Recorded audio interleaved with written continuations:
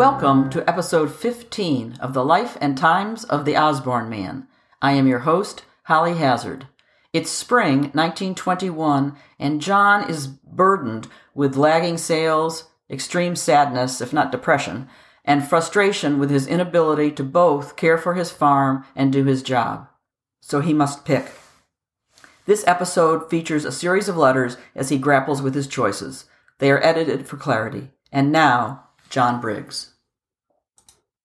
Cottage Hotel, Sylvester McHale, proprietor, Steam Heat, Dolgaville, New York, January 25th, 1921, 8 p.m. My darling, have just had supper and will drop a word to you and go to bed for our rest from my cares. Have had a bad day and am skunked. Must be careful not to tell any tale of woe. I called on First National Bank, where I had an order last year for nearly $800. New assistant cashier, and he wants to look at all the lines, take numbers, prices, etc. He is a nice young fellow, but just out of college and has not much experience. I could not get him to come to any decision. I also called on the Observer, but did not have anything Mr. Bailey liked well enough to buy. After dinner, I called on Mr. Wind over at Whitesboro Baker, and in spite of all I could do, I could not get him to buy. Don't know why, but I couldn't. Have sold him nearly every year. Guess I've lost my step. I am sending a little clipping out of tonight's Syracuse Journal, which might help me. I have been cold all day. It really seems as though I have felt the cold more in my heavy coat than I did those cold days last week in my light coat. One thing, it fits tighter. I hope to do some business tomorrow, and whatever the result, I'll try to keep going. One thing I am sure worries me, and that's my finances. I am fully convinced that as long as we don't want to make the farm our home and business, we ought to sell it. I am sure of that. It surely does worry me, and I can't help it. Can't see any possible chance of anywhere near breaking even this coming year. I wish I could get along without even bothering you, or saying anything about money matters to you. I am very thankful that I have no car to bother with. That's a relief from yesterday. Hope to get to Gloversville tomorrow night. Your loving, Jack. Cottage Hotel, Sylvester McHale, proprietor, Steam Heat, Dolgaville, New York, January 26, 1921, 10:30 p.m. My darling. When I finished writing you last night, I was anxious to go to bed. It was awful cold, and I was tired and weary in my mind.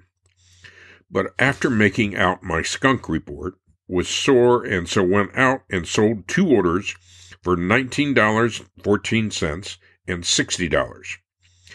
It was 11 o'clock when I got to bed, and the bed felt good. Had a funny dream. One of my 2-year-old heifers got out of the pasture, and I had a long chase after her. She jumped clear over the fence, and I wasn't after her. When I awakened, my heart was just a thumping, as though I'd run a mile. I have 6 orders here today as follows: $79.50, $21, $42, $260, $82, and $20. I will get out of here sometime in the forenoon tomorrow for the Little Falls, and then on towards Gloversville. Am tired again tonight and want to get to bed and get a good sleep. Love for each, Jack. Windsor Hotel, Ratchko and Epich, proprietors, Gloversville, New York, February 3rd, 1921. My darling. When I reached this town tonight, I found a letter from you, but it was the one you wrote last week. I was glad to get it just the same. I have found Elizabeth's letter to Marion. I have been writing a long time and am tired, and it's past my bedtime. I am sending a letter from Mr. Hastings. I wrote to him 2 days ago, and have answered tonight the letter I'm sending you. I know that if I go ahead with sale at Earlville, there'll be a lot of details that I have to look after, and it will require quite a lot of time from me. Hastings is slow and will leave a lot of things undone, and it will drag out, same as our other proposed sale. I don't know what is best to do. You and Clayton and Ed Billings all seem to favor Syracuse. He figures out $600, but I know that there would be a good deal of extra expense not figured in those items. I think the commission is 10% at Liverpool. You see, if my stock at Earlville should bring $6,000, his items of expense would figure just 10%, and that would not cover the entire cost by any means. I know that my sale is not sufficient quality to draw buyers from any distance, and home buyers are stingy. I must get to bed. I'll be thankful when this whole thing is wrapped up. Do you really want to sell some household stuff? I have 2 orders today, one for $88 and the other for $537. The latter is from Mr. King on monthly service. Your loving Jack. The Osborne Hotel, Incorporated, Auburn, New York. Lynn G. Swift, manager. February 9th, 1921. My darling. I thought I needed a change tonight, and so went to a moving picture, but I didn't stay long. My mind has been at home today, and I have been thinking about the farm deal. Don't suppose I have any cause for worry, but will be glad when the 1st of March comes. In case Mr. Crum comes to see me again about backing out, you had better let me know, or at least consult with Clay. I hope he will come across all right. I have a hard time to keep my mind on my business. I am absolutely certain that it's not good for me to have the farm to look after and try to work on the road. It has never worried me until recently. You and Clayton will have to see about getting out the auction bills and arrange to get them put up. Clayton told me he would do whatever I asked him to. Go ahead and manage things as you think best. I am sure that I'll not be home until a week from Sunday. I got skunked in Cazenovia today. Got here at 2:30, have one order for 100 calendars from Robinson's for $260 when fishermen come home in the new treatment. We'll spend most of tomorrow here. Have not seen Columbian Rope Company yet. We'll call it a day. I want to thank you for getting my breakfast this morning. You are a dear girl. Hope you all will have a fine time tomorrow night. We'll be thinking of you. Get that application blank off, and urge Mr. Houghton to get paper out as soon as possible, and get the facts to Ms. Trio Friday so that she can get out the pedigree. Your loving John. The Kirkwood, Geneva, New York, G.M. Stillwell, manager. February 11th, 1921. 18 days until the sale. My darling, when I looked out of my room this morning, there was some snow. How was it at home? It has been at most all day, and I should say there's about a foot. I worked here until 10:30 this morning without an order. At 10:30, I took a bus for Rushville.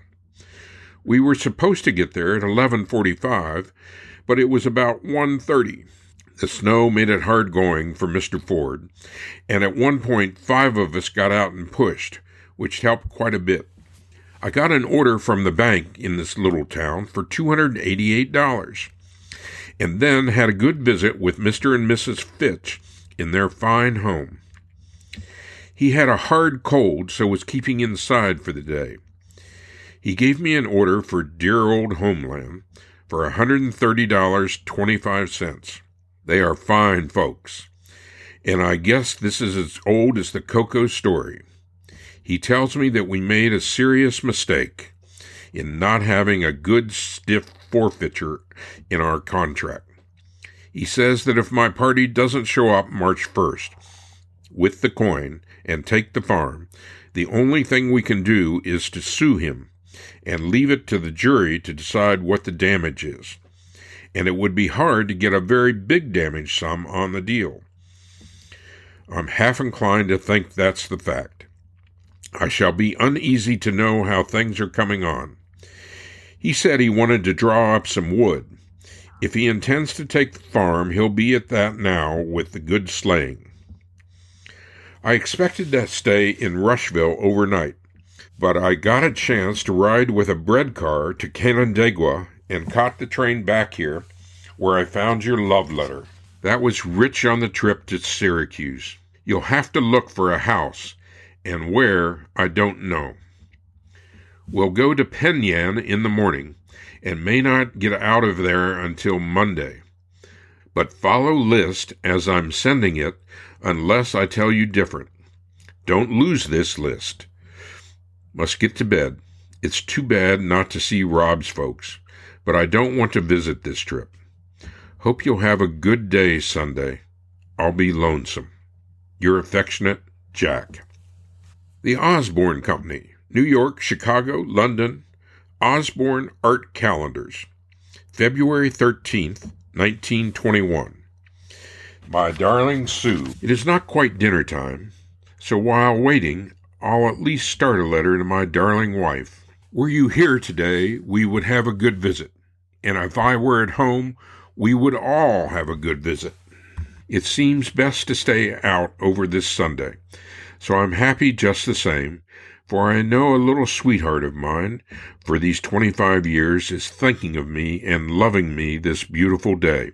You may think it strange I didn't go back to Geneva for the day, but at this time of the year I either want to be at home or by myself, where I'm free to do as I want to, and don't have to visit.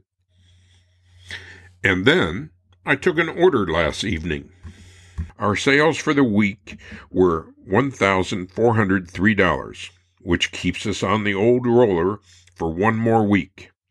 Many of the men will begin to fall off the roller, and I want to stay on just as long as possible, just for the fun of it, and for the good it will do for the China set.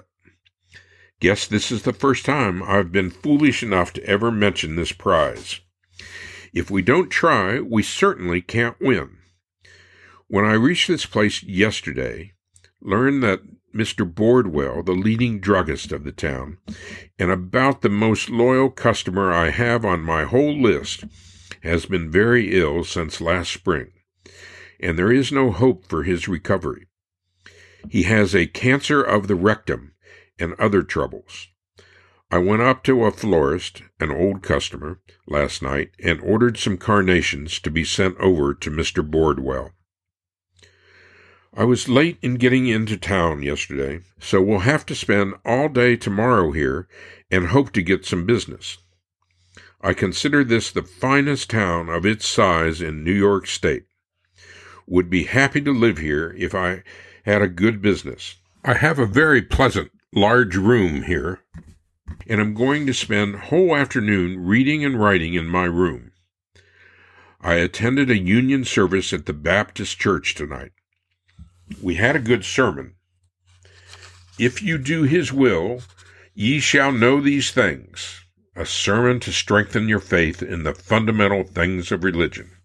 I'll write to Elizabeth this morning, and may write to Marion this afternoon. I wish I could have been at home yesterday to help Frank draw the wood. I would have liked nothing better. Hate to see Dick and Dan sold, and hope they will go to some man who will be as kind to them as Lee has always been. 20 years ago would have been a fine time for us to have started farming. Let's try to feel that we are doing the best for all concerned in selling the farm. In talking with a real estate dealer here last night, he tells me that there is no point in having a forfeiture. In case your man wants to back out of the deal, you would have to prove damages equal to the forfeiture. And in case of a small forfeiture, it would not amount to anything. So there you have it again. Almost every auction bill I see out here announces the time at 10 o'clock and lunch at noon. I think you'd better have Clayton mention the fact that we will serve lunch at noon. We want the men there in the forenoon, sure, and a lunch will help to get them there before noon. I don't believe there's a doubt but that we will have to vacate the house in summer. And so I wouldn't advise selling too much furniture to replace it at high prices. Yet, I'm willing to abide entirely by your judgment. We have a 2-year-old heifer at farm due to freshen very soon, and I wish you would have Frank take a registration blank and draw off the markings, and then you can fill it out and send in the paper for registration. Have forgotten heifer's name, but she was born September 1918, and I think Sohohari Pontrao appears to be her name. If the calf is a bull, have Lewis sell it or kill it. Keep me posted on things as you can. Please tell Ed Billings that in case I'm not home for the meeting, that I would not accept the office again. Wish you would, as over the phone, to have Mr. Williams make a report as treasurer, so that we may know where we are financially. As for Mr. Billings, if he knows what price Mr. Crouch would be willing to pay for property. It's dinner time. Will I get my usual Valentine? Your loving Jack. Hotel Crittenden. R.J. Walsh, proprietor. Coudersport, Pennsylvania. Tuesday, February 15th, 1921, 11 p.m. My darling Sue, I reached Wellsboro, Pennsylvania at 11:45 this morning and went directly to Tioga County Trust Company Bank to see my friend Mr. Bennett, the president, to get his order. He would not buy early this year, and I may lose his order. He is a man who is so much alive on the Holsteins, and he always wants to talk cow. He has a fine farm, about 100 herd of stock, an accredited herd, and is very enthusiastic. Whenever I see him, I think it's great. He was just showing me some photos of his beautiful stock when his man came into the bank, and said that he thought they were in for bad luck on one of their best ones, a 3-year-old, whose picture Bennett had just shown me. He said she had fallen down twice and had evidently caused death of her calf. Bennett swore and cussed at the luck. So not everything runs as smooth as you might think.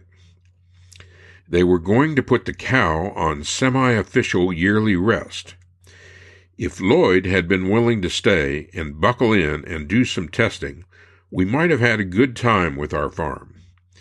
It doesn't do any good to talk about what a fine bunch of young things we have now.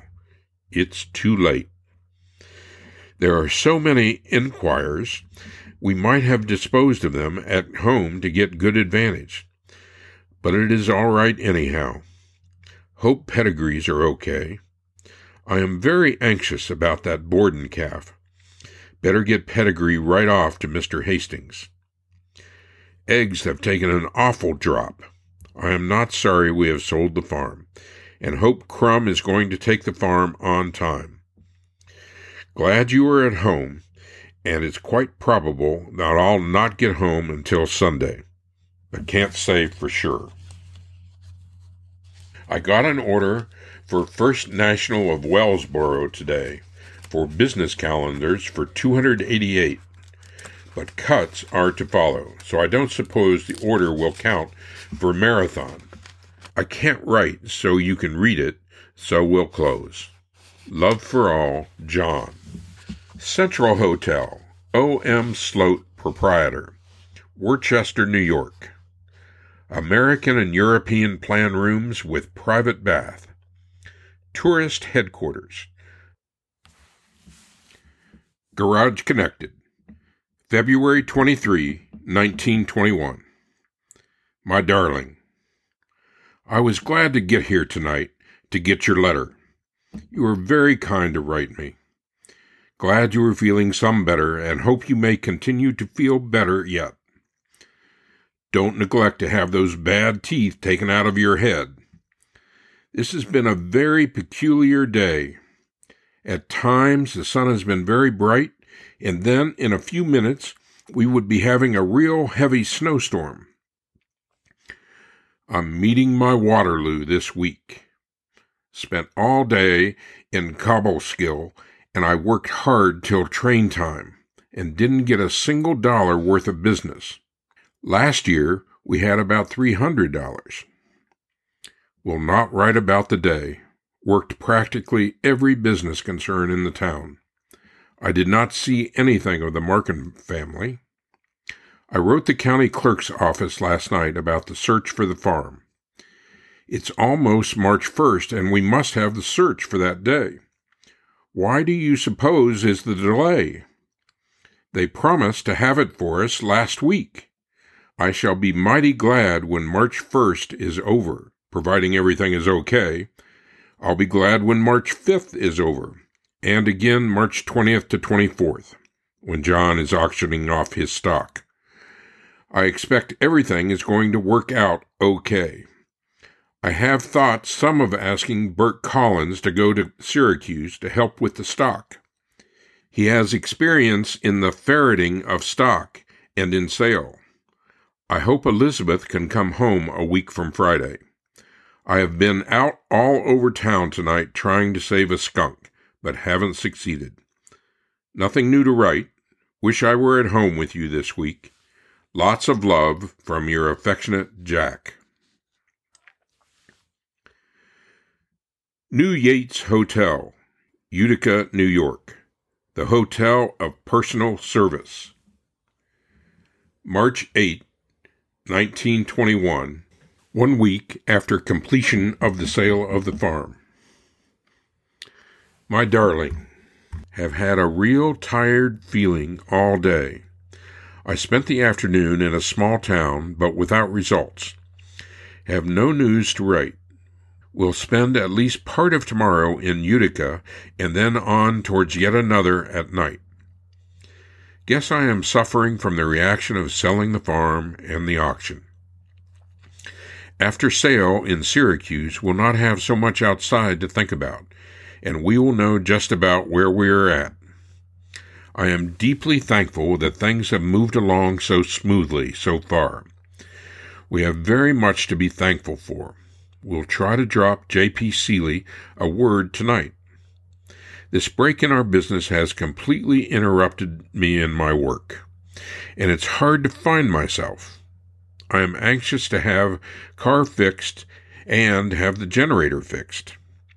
Wish the car were at Norwich and have Mr. Brennan to look after it. Must quit and get ready for bed. Your loving Jack.